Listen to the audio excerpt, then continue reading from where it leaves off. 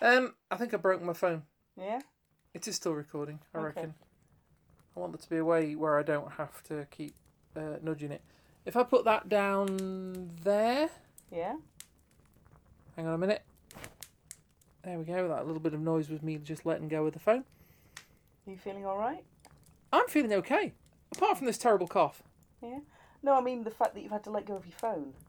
Oh, I see. Yeah, I mean, it's within... Yeah? Are you Well, sure? It's within what? About... Just take a breath. It's within about 20 or 30 centimetres of me, so... Yeah? I think I'm okay. I'm alright. Okay. Just checking in, you know. Yeah.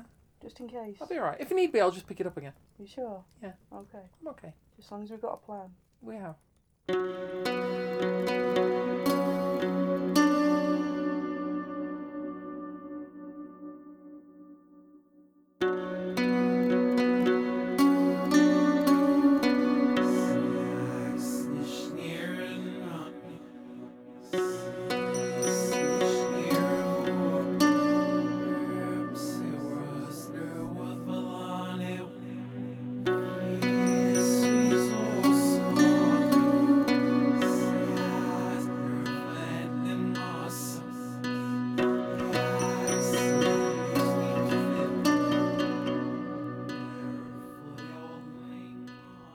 I've got a cough and all.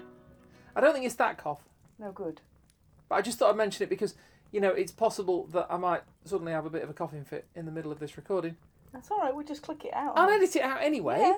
But, you know, just in case people wonder why was there like a massive clunky edit there, probably because I had a huge coughing fit. Hun, we do massive clunky edits all over the place. It's part of the style of the thing is massive clunky Massive edits. clunky edits. Yeah, I suppose. Yeah. It comes of working of no script and too much caffeine. Yes, this has we have a high rate of MCEs in this program. We have a high rate of clunky edits in this program. Indeed, massive clunky edits. Yeah, those. MCEs, you see. Those. I was just trying to make it sound a bit more technical, and things sound technical if you come up with 3-letter abbreviations for them. This sound pretty technical. Yeah. Yeah. Did you want to talk about something? Possibly. You know, in the form of a Frithcast or something like that. Yeah, go on then. Let's do that. Do you want to do music? I mean, I'm not saying do you want to do the music. I mean, do you want?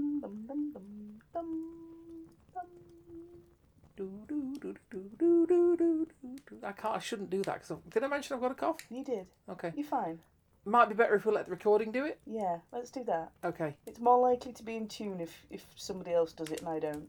And I'm less likely to fall over and have with a sudden coughing fit. Also bonus. Indeed. Yeah. Okay.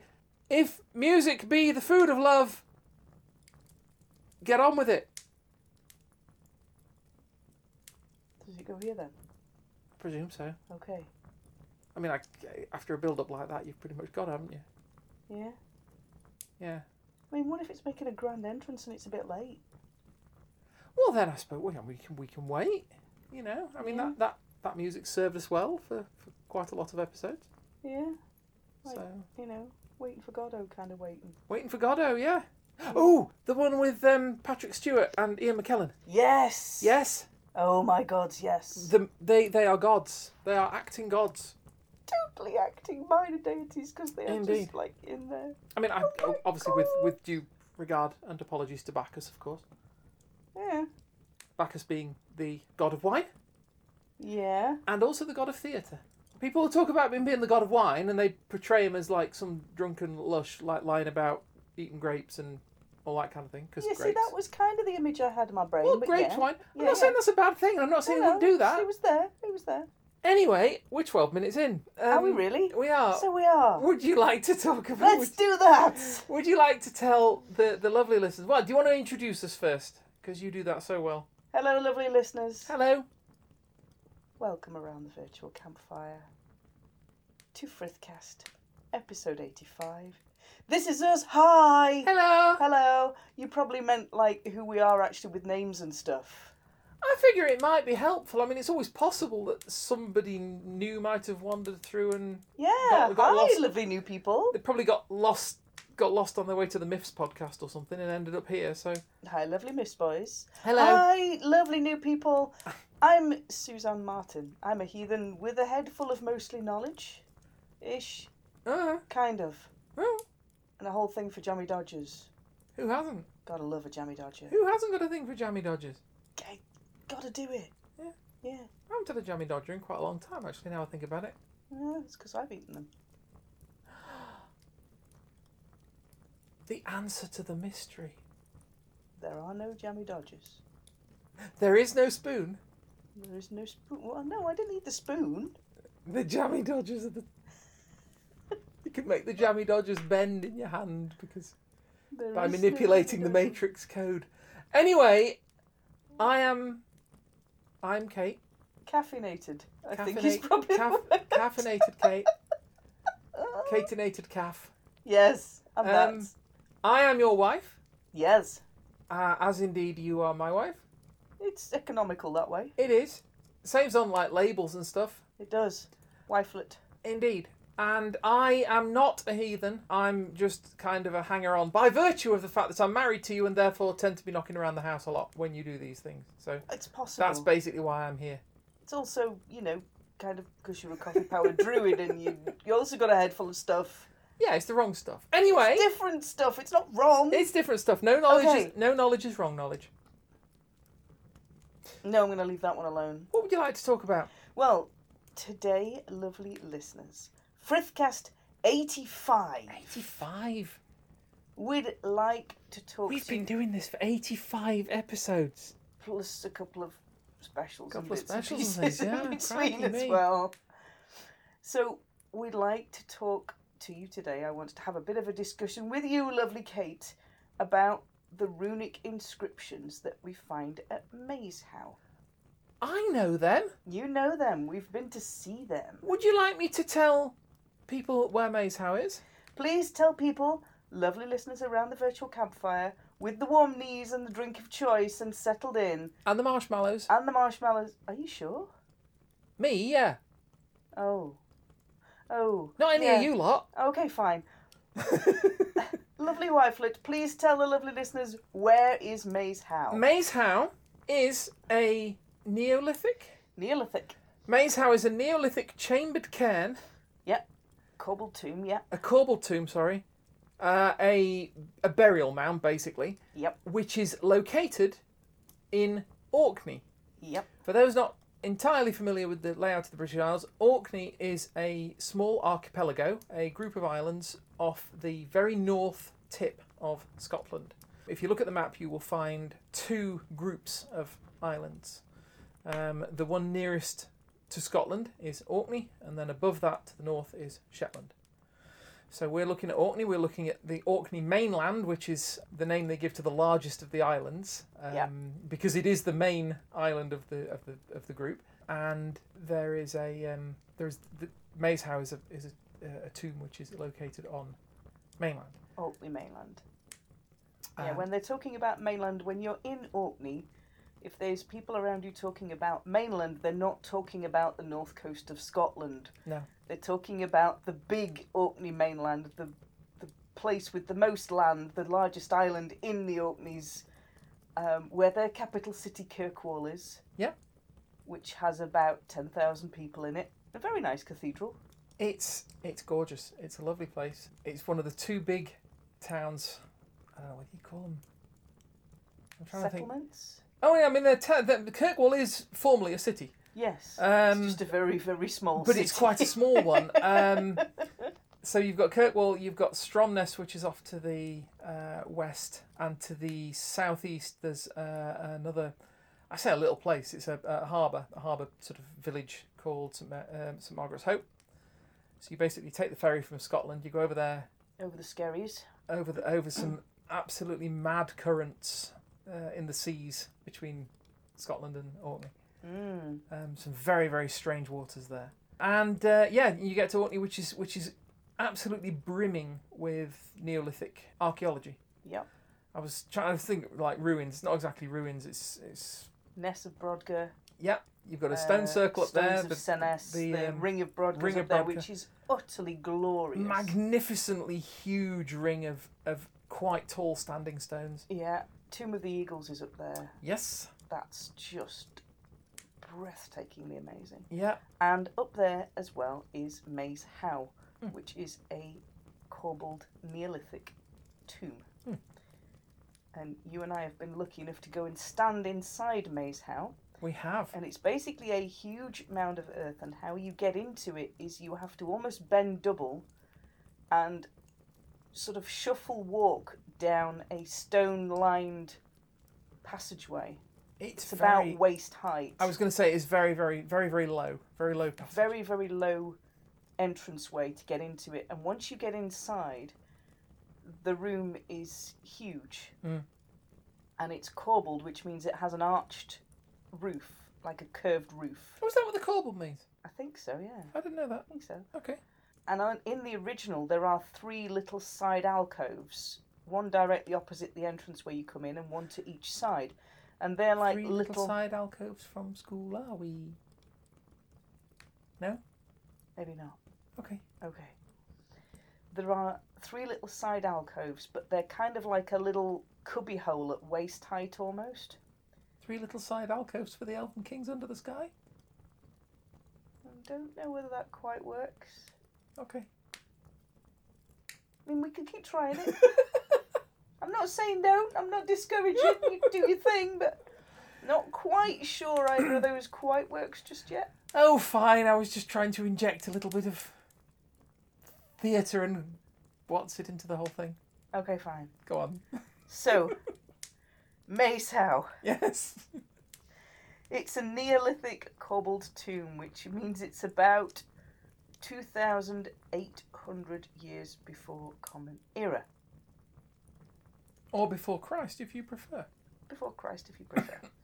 Depending on where your thing is for dating. Mm-hmm. Both basically mean the same thing. They are it's pretty Neolithic, much equivalent, aren't New Stone Age. Yep. It's a really beautiful piece of architectural engineering. Yeah. Especially for that time period. It's just a bit gorgeous. And once you're inside, it is quite tall as well. It's quite a space inside there. I mean, it's not the TARDIS, you know. It's not like bigger on the inside, but it's not. But I would probably hazard a guess at 20 meters square. It's a big room. All the way around, yeah. Yeah. I mean, it's I don't know. We'll get some dimensions. I'm sure we can find some dimensions, but it's 20 square meters. Yeah. Yes, quite possibly, yeah. And you can't put your hand up and touch the top of the ceiling. Barely. Way too high. I don't think you can. No. I'm trying to remember. The trouble is, it's been a while since I've visited it, and you end up with this. You end up sort of trying to remember, you know, like the spaces and dimensions of things, and it's like you try and remember it. It's like because you sort of go in there, and you're kind of awestruck by it, so it seems bigger in your memory. It seems a lot. Yeah, it was somewhere that awestruck me as well when I went into when we went into it, and so the tomb itself is hugely old. But in there is a collection of Viking graffiti that has been scratched into the stone walls. Now there are around 30-ish, give or take, there's a 30 to 35 inscriptions, and it's not very clear because some of them kind of run into each other and others kind of right over each other, and you're not quite sure which bit belongs to which inscription. So most records will give you between 30 and 35 inscriptions, give or take. I've seen a few of them. Yes, yeah. So why are there Viking inscriptions in a corbelled tomb in Orkney? This is where it gets really fun. From 5,000 years ago. This is really, really, really where it gets fun. Okay. Because every now and again here on Frithcast we'll talk about one of the sagas, and we've dipped into a few of them by now. Mm-hmm. And there's a saga that details the history of the people of Orkney, and it's called the Orkneyinga Saga. Indeed. It's nice and easy to remember. And this is because Orkney, although it is now part of modern day Scotland, yeah, Orkney has always been culturally very much more Norse. Norwegian, Yeah. and Scandinavian, and they even now they have a very distinct sense of their own heritage, if you like, which is not strict. They tend not to think of themselves as quite Scottish. No, they don't. They're Orkney. Orcadian. They're Orcadians. Yeah. And it's very, very much a sort of Scandinavian influenced. Yeah. So there are 2 accounts in the Orkneyinga saga, chapter 93 if you want to go be a bookworm, which is all good. And there are 2 accounts of men sheltering in a tomb that they know is on Orkney mainland, and they call it like the Orkney tomb. Okay. They know the name of it before they even go there because they write it down. So there are 2 accounts, and there's either the account of an earl and his men sheltering in the tomb from bad weather, Right. which you've got to imagine, North Sea, lots of bad weather. And Going up and over the Skerries, pretty nasty. And particularly given, I mean, obviously, we think of bad weather. I mean, we've been in Orkney when there's been bad weather. Yes. You just get in the car and drive home. It's fine. Yeah. Scots, Obviously. get your big coat out. Obviously, it's going to be very different when you're, several hundred years ago or yeah. No central heating, no double glazing. Yeah. No nothing. Wind's going to come and take your roof off, and you can't do anything about it. Yeah. So if you've got somewhere you can shelter, you're going to go and shelter. Yeah. So there is one explanation of an earl and his men sheltering from bad weather in a tomb. It says it's something like it's the 14th day of Christmas, year 1153. Oh wow. It's fairly precise. That is precise. Yeah, and he says basically they take shelter from the storm in a tomb, in a known tomb burial mound on the island. Yeah. And once the storm has passed, they come out. 2 of the men have gone insane. Oh crikey. And they're slowed down getting back to their ship because their crewmates have gone completely insane. Yeah. So that's one account. The second account is Roggenwald and his crew on a pilgrimage, what they call a crusade. They call them the Jerusalem men. Okay. And he leaves for his pilgrimage in 1150. So he could have potentially gone and visited the tomb on his way out with his crew, or he could have visited it on his way back in 1154. So it's pretty precise. And was he somebody who lived in Orkney, or I mean, where? No, they were travelling to the Holy Lands, so presumably from Norway, from Iceland, from somewhere up in the north of. Yeah, mind you, I was where like, what? They decide to make a stop off in Orkney at some point, and then either on their way there or on their way back. Yeah, I mean they can work their way down the islands and then down the east coast of Britain, I guess. Yeah. I was just trying to work out why, if you were going from sort of Scandinavia to the Holy Land, but if you're going from Iceland, yeah, of course you're going to go. Stops off on the Shetlands and the Orkneys on the way. The GI-UK gap. Yes. Down that. Not the Gingua Gap, the other gap. No. No. Greenland, Iceland, UK. Yes. It's always considered a strategic bottleneck in the Cold War. Which is why they dumped a shed load of submarines and things in there. They had chains of sonar buoys That's and why sonar you got detectors. Churchill Barrier. No, the Churchill Barrier was from the Second World War. Second World War. Okay. And because Orkney was just south of Kirkwall, there's a large body of water called Scapa Bay. Yes. And it's really now nice, shallow bay. Yeah. Well, nowadays there's a little island sort of in the middle called Flotta, and Flotta has got an oil refinery on it. So Scapa Bay now is quite heavy with tanker traffic coming through, because they'll bring tankers in, they'll load them up from Flotta, and then they'll sail off to go and deliver their oil or whatever. But back in the war, in both wars actually, Orkney was quite an important strategic harbour for the North Sea. So you would keep your warships and things in there, and you'd be able to sort of refit them and stuff. It was like a safe harbour, but it basically there's like a chain of like a sort of almost horseshoe shape of islands, sort of the south coast of mainland, and then a series of islands that go down the east side, which which almost completely enclosed Scarpa Bay. But obviously they're a group of islands, so there are channels between them, which if you are sneaky enough, you could get a submarine through there, and you could hit these ships at anchor in the harbour. So during the war, they basically filled in all those gaps between the islands with massive rocks, just barriers of massive rocks. And those are the Churchill barriers. Yeah. And now they've got roads along them, so you can drive from one island, just drive down the island next chain. Yeah. So, we've got Neolithic Hubble Tomb. We've got 3 dates that are fairly close. You've got 1150, 1153, or 1154. So it's within 4 years. Okay. For 2 potential expeditions coming down. Now, when I say graffiti, what it is like, you might say graffiti is like unauthorised writing. Okay. You might see it spray cans on buildings or on fences. It's writing that the original builder didn't intend to be there. Yeah. So when we're calling this Viking graffiti, it's not something that the original Neolithic builders ever intended to be in there. But you have this collection of between 30 to 35 inscriptions, depending on how you read them.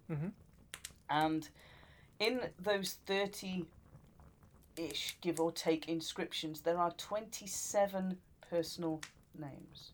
Wow. 27. Half of those 30 inscriptions, so about 14 or 15 of them, are just basically the equivalent to so-and-so was here. Yeah. So-and-so carved these runes. So-and-so is the bestest rune carver ever. You see, this is something I love, is the fact that, nowadays graffiti will be all sorts of things. Graffiti is it's often political slogans. It's often, personal names. You will always get the such and such was here and all that kind of thing. But you'll get all sorts of other things as well, things that are important to the people in the area. So you'll get sort of territory markers and stuff. You'll get artwork. Yeah. People will come and they'll do poetry and things in graffiti. If you have sort of gang activity in the area, you'll often find it's associated with particular groups that belong in this area, or particular people that are prominent in that area. Or you'll find, like I say, political slogans, complaints about the party that's in power, or that kind of thing. And there's this whole range of stuff. And I love the fact that back then, quite a lot of it was about who was good at writing. Yeah. Because of course it wasn't. I mean, we take it for granted that most people can write. Most people can write. It's just a normal thing that you learn relatively early on, and you get on with it. Whereas for them, it was such an important thing that relatively few people could do and do well. Well, about 14 or so of these inscriptions out of 30, so half of them are basically so-and-so wrote these runes. Yeah. Or so-and-so, it's not necessarily that they use the word to write or wrote, they say carved. Okay. So it's not scratched in or incised or painted, it's so-and-so carved these runes. Okay. The names that we've got, 27 personal names. Most of them are recognisably Viking names of some description. You've got 2 of them that are very recognisably not Viking names. Okay. 2 of them are very recognisably Christian names. You have Simon and Benedict. Oh, wow. Written into these inscriptions. You have 2 women's names written into these inscriptions. Right. So Ingeborg, the fair widow. Now, I happen to know a thing about Ingeborg, but go on. Yeah, so this is the one. They make an allusion, and it's like a double entendre. They basically say lots of people have to stoop really low to get in here. And she's a very showy woman, a very showy person. Even very showy people are brought low to get in here. Okay. So it's like, it's not only saying you have to bend down to get in through the entrance, but it's also saying even showy people can be disgraced. Yeah. So, Ingeborg does not come out of this exchange well. The other one is Ingingirth. Oh, was I thinking of Ingingirth then? Ingingirth is the most beautiful woman in the world. The most beautiful woman in the world. And we know this because There is a picture of her. Well, there's a picture. That inscription is next to the picture of a big slavering dog monster. And you're just like, really? And we're not 100% sure what kind of slavering dog monster it is. We're not. No, it's... Because it's somewhere between a dog and a dragon. It is. It's not pretty. Which seems to be a thing. Because I think we were talking about the Osnaburg boat burial. Yeah. And we were speaking of the boat at... Fantastic. Oh, Gokstad. Gokstad. The tiller animal at Gokstad.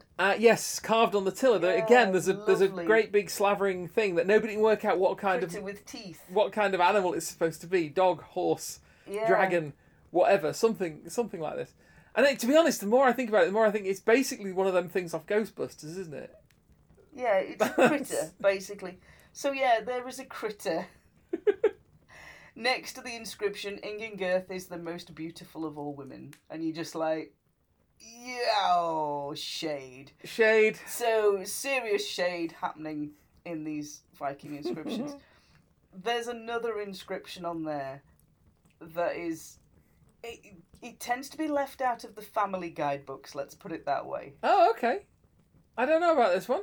You'll know about this one. Do I? Okay. Yeah. A lot of the family-friendly guidebooks leave this out. Go on. But it's one that says Helgi carved, presumably these runes. Yeah. Thorny... Well, let's just say he did something. You're going to have to do better than that. I can't! It's a family show! So Helgi carved. Helgi carved. Thorny... Well, let's just say it begins with F. Okay. Yeah. But there's so little space in there. Yeah. Yeah, well... Also, it's a tomb. It is a tomb. I mean, there are people who, but... Yeah, it's a tomb. Okay. It's inside a tomb. All right.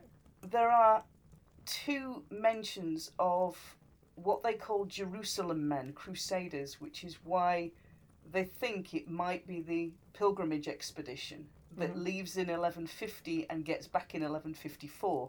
So somewhere between them either going out or coming back, they stop at Maeshowe and carve. Okay. So they call them the Jerusalem men in the inscriptions. And they've certainly got these 2 very Christianised first names, Simon and Benedict, in their number. Now, whether those are Vikings who have converted and taken Christian names, or whether they're Christian slaves, or whether they're Christians that are going on the pilgrimage, we don't know. No. Could be any number of social combinations. There's 2 mentions of a great treasure that is taken from the tomb and carried off and removed and reburied to the northwest, says this inscription. Right, first things first, has anybody found it yet? I don't know, don't think so. I only northwest of Maeshowe, there ain't that much land there, There's quite a bit. I know a couple of places. I know a particular place that I can't name on a family show. So, there's 2 mentions of women. Not particularly... Not complimentary. Not complimentary mentions of women, but there are 2 mentions of women. There are these 2 Christianised first names out of this whole group of 27 personal names. Yeah. There are 2 mentions of crusaders, or as they in the inscriptions there are Jerusalem men, and there are 2 mentions of a great treasure that was removed from the tomb and taken to the northwest and buried. Which, as soon as lockdown is over, right? You're up there. As soon as lockdown is over and Scotland let English people up there again, right? Because, yeah, that's a thing at the moment. But as soon as that happens, I mean, did I just call myself an English person? Possibly. Okay. People from England. Yeah. Anyway, I'm gonna go and find that treasure. Because it must be. I mean, that's got to be. That's like a whole Indiana Jones thing going on there. Well, there are a couple of theories, and one theory is that they found grave goods from the Neolithic burial. Okay. At which point there ain't going to be a whole lot of shinies, and it's not going to be a great treasure. No. And the Vikings are putting in their very, very blunt, dark, dry humour. I mean, they've called the 2 women and that they've listed. Yeah. That, so maybe their great treasure isn't. And they've just like, let's put them on a treasure hunt, lads. Watch this; it's going to be great. Maybe they thought to themselves, in a few thousand years or a couple of Yeah. thousand years, there's going to be people digging through this place, and they're going to want to know what was in here. We'll just write this up, and then that'll completely baffle. Hold my mead and watch this. Yeah. So, either they didn't find anything of the Neolithic burial and decided to write about a great treasure, or they buried one of their number in the tomb. Oh. Dead, I hope. Yeah, and a great Viking warrior was buried in the tomb, and an earlier visit, and when the later Vikings came back, because this has got potentially 3 dates. Yeah. So what happens if there's not one visit but 2? Okay. So in the earlier visit, one of the Viking number die, and they bury him in the tomb. Yeah. And put some of the inscriptions up. And in one of the later visits, a second Viking party comes in, finds his kit, nicks it from there, and goes and reburies it and writes another set of inscriptions. But We can't tell. But though We can't tell. But if Vikings find a buried Viking, Yeah.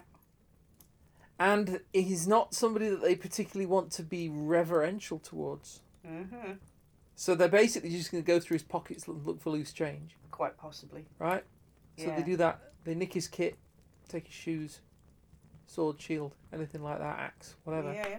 They're not going to take sword, shield, axe, and all that and bury them. No. They're going to go take them and use them, are they not? Yeah.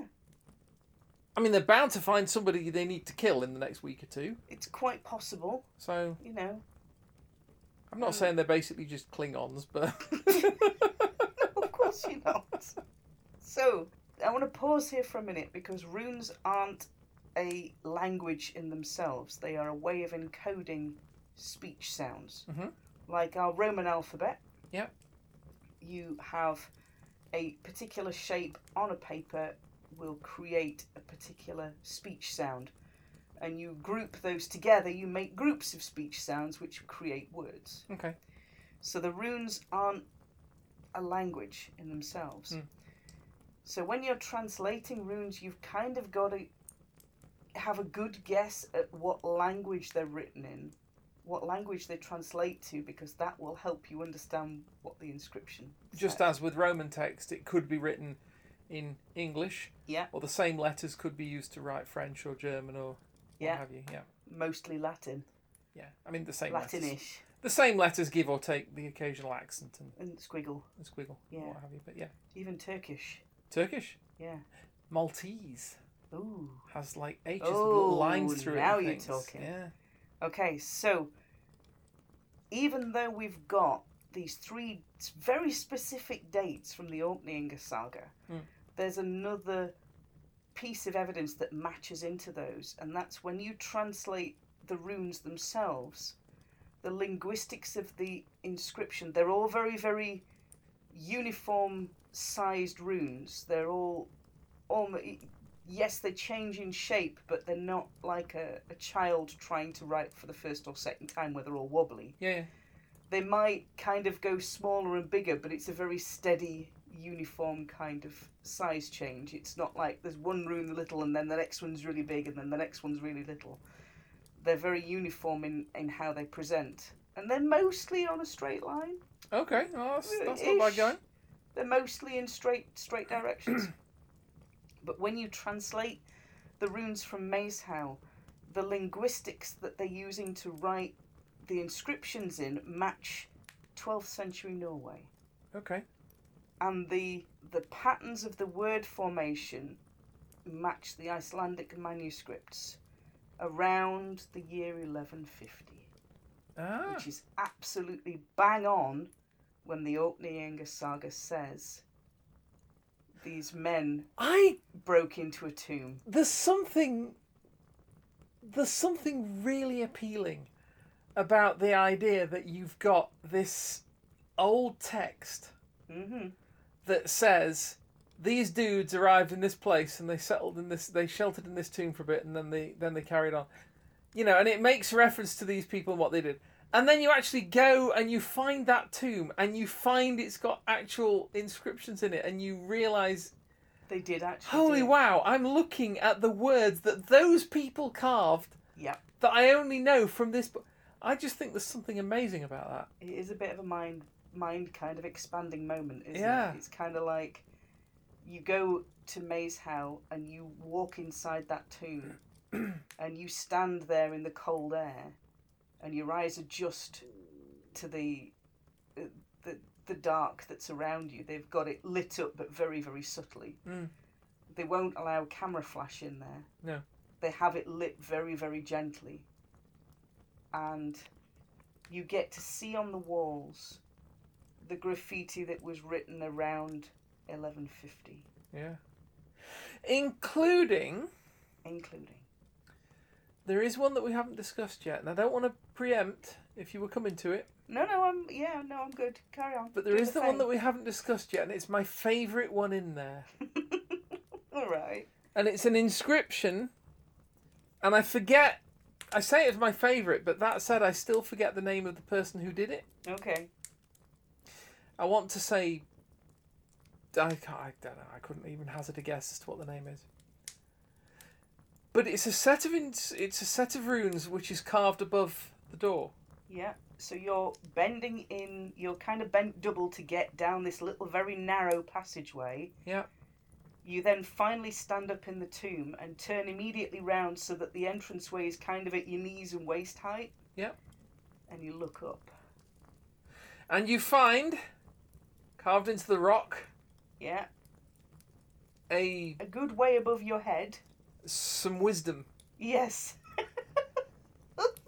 Beautiful some wisdom courtesy of yeah. a gentleman by the name of... Can you remember? I can't. I can't remember. I can't. Offhand. I'll go and find it for you, lovely listeners. We will throw links into the description, as we usually do. Go and have a look at these fabulous things for yourself. Pick a good Viking name. Brian will do. So good Viking Brian. And Brian has decided to share with the world for posterity, for all of history, his innermost thoughts about what he was doing at the time. And he has written, Brian wrote these runes up high. I know. It's just... There's a beauty to it. Very deep, isn't it? Yeah. It's kind of... You just need a minute. There is a beauty to it. Yeah. You kind of just need to take a moment just to... And we know Brian. Yeah. Because of that thing that he did. He did. That day. Yeah. On a stormy night. At Maeshowe on Orkney. In Maeshowe on Orkney. All 27 of them end up writing their personal names into the wall. Yeah. I say we know Brian. I say we know Brian. I can't remember his name, but we'll have it for the... We'll have it for the thing. We'll have it for the notes. Yeah. So, it's kind of... It's not the only place that you find Viking graffiti. You find Viking graffiti on the floor of the Hagia Sophia. Scratched into the marble floor around the bottom of a pillar. Because the Varangian Guard were late Viking. Viking hires, weren't they? They were Varangian Guard. So you can imagine this guy in a very, very bored ceremony or service, or something's going on in there, and he takes his knife out and scratches his name into the bottom of, like, round the base of a pillar on the marble floor. Terrible thing to do to your knife. But... Oh, yeah, but boredom. Boredom. So you've got the... Is it the Piraeus lion? That's got a Viking inscription on it, and it's graffiti in the fact that it wasn't ever intended to hold a runic inscription, like the Hagia Sophia, like Maeshowe. They're just putting these little footprints into the world, and it's the only thing in some cases that we will ever know about that person is their name and that they were there. And I love that. So, lovely listeners, go and have a look at the awesome stuff from Maeshowe. There is, if you really want to get enthusiastic about it, there is a degree thesis on it. I will drop the link. It's open access. You can read it to your heart's content.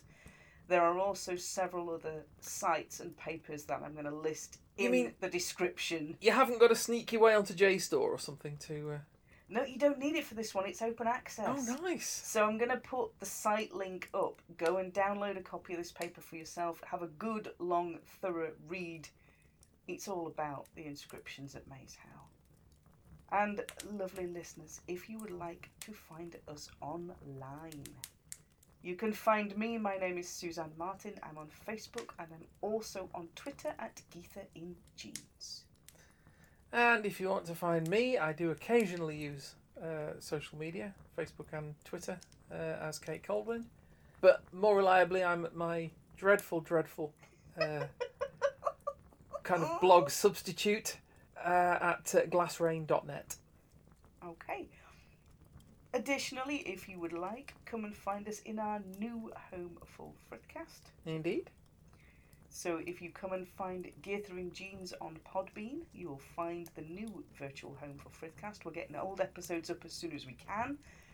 If you would like to come and join the new Shiny Page group, there is a Facebook page for Frithcast.